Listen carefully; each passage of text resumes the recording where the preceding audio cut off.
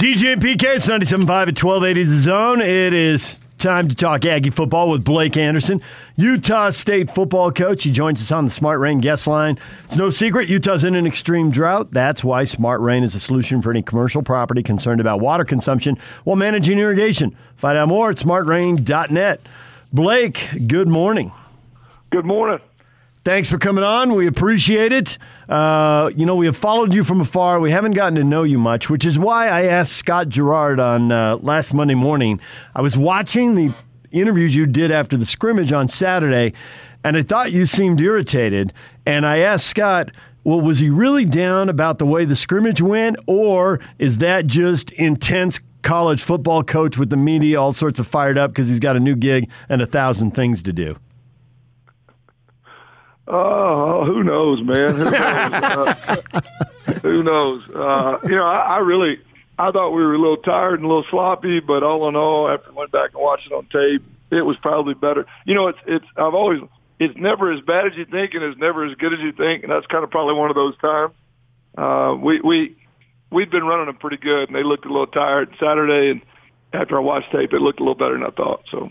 I know exactly who Coach Anderson is because, as I told him the first time we had him on, my wife's grandmother lived in Jonesboro, Arkansas, and I've been to Jonesboro many, many times.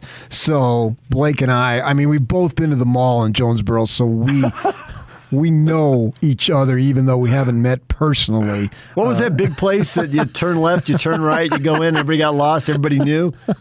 Oh, man. Anybody's been in the mall in Jonesboro, yeah, you're family already. Yeah. I've eaten at the Wyatt's cafeteria in the mall in Jonesboro many, many times over the years. Made the drive from Memphis on in. But just stepping aside, go big picture on your life, man. Well, I mean, this is just crazy. It's got to be crazy for you. You got to feel all sets of anticipation. I mean, we know the tragedy with your wife, and then you change jobs, you remarried, your kids are older, you move all the way over to Logan, Utah, of all places. I realize you're in the middle of it, and it's probably helping you, but have you had time to reflect on just how crazy everything has been for the last few years? It's funny you say that. You are in the middle of it, and it does help. It kind of keeps your mind occupied, and you get in the routine of things on a daily basis and just, kind of working the problem. And there's plenty for us to fix. We got a lot of work to do to become the team we want to be. But at the same time, some of the things that you remember are just those times a year that you're going through some of the toughest things you've ever been through. And fall camp, I told the guys here, very transparent, fall camp's hard for me because that's kind of when everything really, really hit hard, when Wendy got really, really sick. And the guys are great. I'm still getting to know these kids and really building relationships. And I was really surprised at how many guys just popped their head in my office through the course of fall camp. And, hey, Coach, how you doing? Nothing to do with football, just, man, how you doing? How you feeling today, man? Where's your head at today? And so it's been fun getting to know these guys. It's been really encouraging to see the kind of just compassion that these guys have for each other. I think it's gonna bleed over to the football field. It's a group of kids that really like being around each other and being in the office and being up here with us. So I'm beyond excited to get going, excited about a new challenge, and it is that. But just my first glimpse of this group of guys really working on a daily basis from 6 in the morning till 10 o'clock at night of the fall camp grind. Really, really love this group of guys. There's always, in college sports, team building is really important because you're turning over 20 to 30% of the team every year. But now that the transfer portal is going nuts, it's even more than that. So I would think that you've got to spend a lot of time on that getting to know each other and bonding thing because otherwise you're going to end up playing like an all-star team, and that's just going to get you beat. No, it's a huge challenge. It is. The super seniors, a bunch of veteran guys that came back for a year that was not expected. So I think that helps just the maturity that those guys bring to the table. But we did, like a lot of folks, bring in some transfers to try to help immediate holes. Now, most of them were here in the spring, which I think was huge. We got a chance to go through the spring semester and work them through the summer. Only a few guys that weren't a part of the spring and summer program. So we didn't really have a ton of new this fall camp. But you can't just assume that they all know each other. We had to spend a lot of time just doing things outside of football that had nothing to do with X's and O's, just spending time together, getting to know each other, did some fun things, did some things that talk about, just what our culture is going to be. And I think it's a group that has gelled pretty well. We'll really know once we go out and we start playing and all the problems really kind of get created out on the field. Adversity hits, that kind of shows your true character. But from a glimpse and just the amount of time we've had, I've been pretty pleased at how this whole group is kind of come together, including the transfers that we brought in. And you have some transfers that came over from Arkansas State, and obviously one being a quarterback, didn't play Bonner in the spring. Can you give us an update, or are you willing to tell us who's going to be the starter? Well, I'm not willing to tell you who's going to be the starter. I'm going to let everybody figure that out at the same time. It's one of the good things about college ball. I really don't have to tell anybody, and I'm going to keep that process going. It is still an ongoing competition, to be truthful. We did miss Bonner in the spring, a good bit of the summer, and he is completely healthy at this point, which has been good. He's been healthy all through fall camp. But he and Andrew Peasley have been battling at it, and we're just trying to be as thorough as we can. This is bigger than one game, honestly bigger than one season. We want to make sure that we're moving forward in the absolute right direction. And the best thing we can do is just let them keep competing and keep battling. And we're going to make that decision when we feel like it's time. And just have not been quite there quite yet. And I think just experience and time and opportunity to play, all that stuff, and practice on a daily basis help us make the best decision we can. So does that mean you're willing to let the competition go in a game or two, or at least certainly this Washington State opener, and let both guys play? That's quite possible. It is. I'm just kind of evaluating day to day, and it's such a close race. Both of them are quality players and going to have have all the skills that need to lead us. Just kind of looking for something small that really kind of triggers. This is exactly where we want to head. I'm not. I've gone through the 2 quarterback rotation system a couple different times in my career out of necessity. Last year out of COVID, at Carolina out of injury, and have been successful to some degree. But I just want to make sure that we've been fair to both of the guys for the amount of time and energy they put into it. With Logan going through the injury, really, nothing that he did wrong to create that. Just trying to make sure that we're 100% moving forward. And so we're fortunate that if we had to, we could take a glimpse of this for a little while, but ultimately we will end up with one quarterback and move forward at some point in the pretty near future. So you got Washington State, and you're doing to Nick Rolovich what he's going to do to you, because I don't think he's naming the starting quarterback with the transfer. He's got the transfer from Tennessee, and then he's got the returning young kid in Delora, and it looks like he doesn't want to. He might, but as I looked this morning, it didn't look like he wanted to announce who the quarterback is. So you're kind of playing games with each other, and maybe it's just what you want to do and not really related to the other team. But what type of challenges does that present for your defense, which, I can say struggled last year, but I think you got just about all back, 9 top tacklers, plus you got one of your kids, Justin Rice, coming over, who's a really good player. So defensively, you should be okay. Yeah, I think we've improved there from what you saw a year ago, and some of the additions, injuries that are back healthy on the field. Some the transfers have all made immediate impacts. Yeah, I think it'll look. The scheme is different. Just the environment of what we're trying to create over there, just the way we let them cut loose and play. I think you're going to see a good bit of improvement over there. There seems to be a confidence about them. Coach Bannon and the crew on defensive staff have just brought in an energy, and I think the kids have gotten fired up about it. I've seen steady improvement from them. Justin Rice, obviously, is a good one to have. He just always ends up around the ball. He did that for us last year at Arkansas State. He did it at Fresno before. So I think we're headed in the right direction there. We're going to have to grow up quickly. They've got a lot of weapons, and their offensive line is massive. And I think, if I'm not mistaken, their offensive line may be the most experienced in Division I football this year when you look at how many snaps they've played.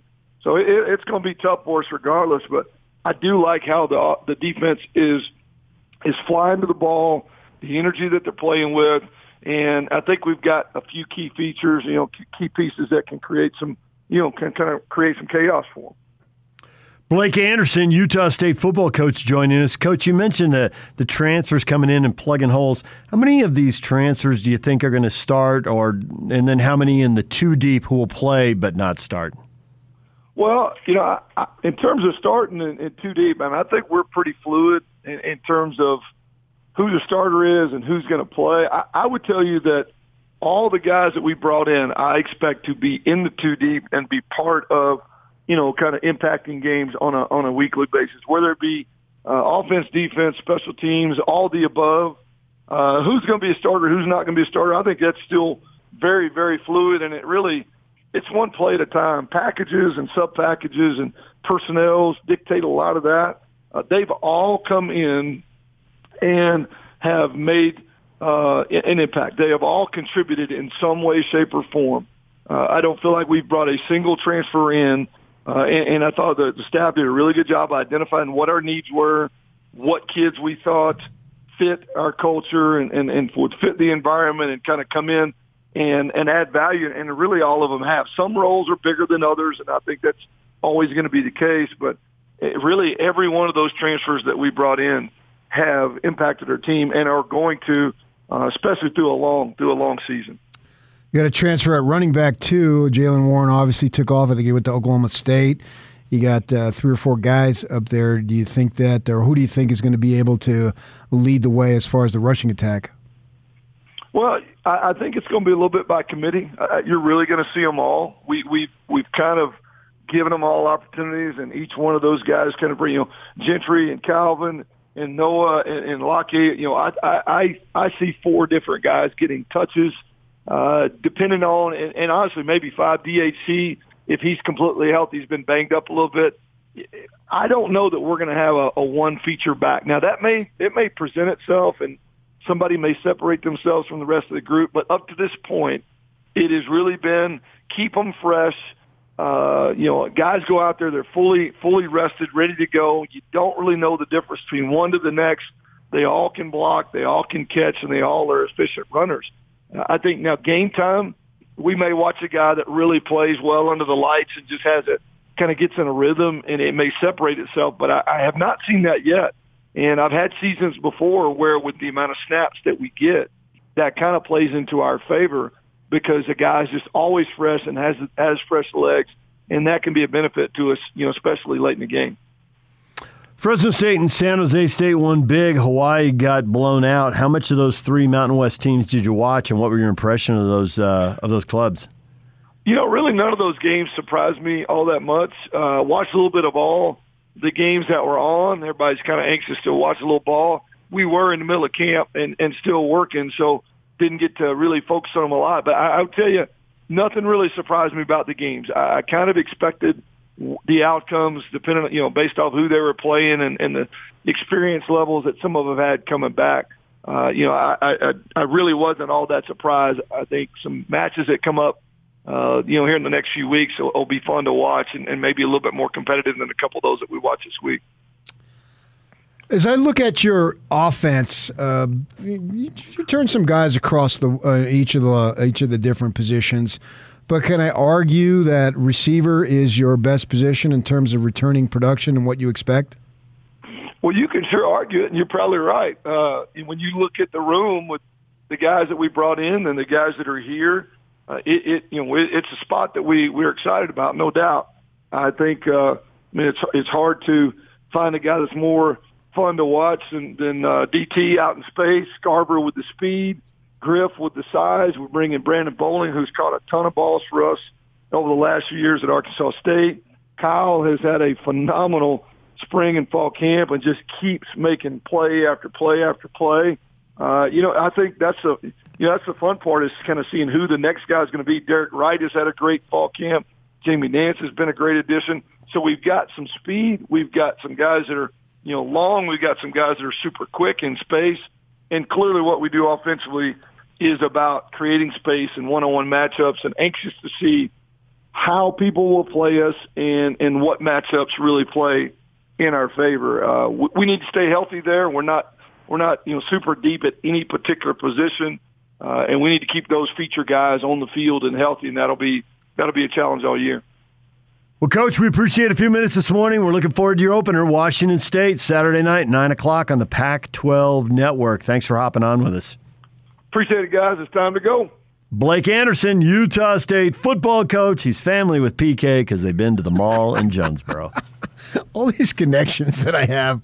So you didn't get it, and I didn't want to waste Coach's time when I was saying about you walk in. You told a story once about, and I don't know if it was the first time you went to the mall or someone else with the family who was visiting or something. But apparently when you walk in the mall, everyone turns one way and goes straight to this place that everybody always eats and everybody knows, so no one has to speak of it. Yeah, that was fun. Okay, I got you now. Yeah. Was that you who was lost, or was it somebody else? No, it was me. I think it was the very first time I'd been there, and I'd been there several times over the years. My wife was very close to her grandmother, and so we were going to go out to eat. It was just the two of us, well, the four of us with my wife's was actually her step-grandfather. Her grandfather died like within a week of when she was born, and then my wife's grandmother remarried. Sure. And so the four of you are going. And that's where they moved from Detroit down to Arkansas because he had a farm down there, because I told you my mother-in-law grew up in Detroit, right?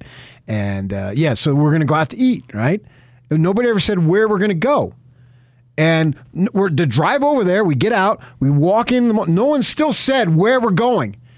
And the three of them just turned into Wyatt's. I said, how did you know? No one ever said anything. Well, this is where we always go because this is where everybody goes. And so he knew of that mall. He referenced that mall, too. And that's what he said. If you've been to that mall, we're family, which was obviously a funny line. All right, DJ and PK, it's 97.5 at 1280 The Zone. Your feedback coming up next. We got the poll question on what BYU ought to do as far as conference affiliation or staying independent. We'll update you on that, and we'll do it next.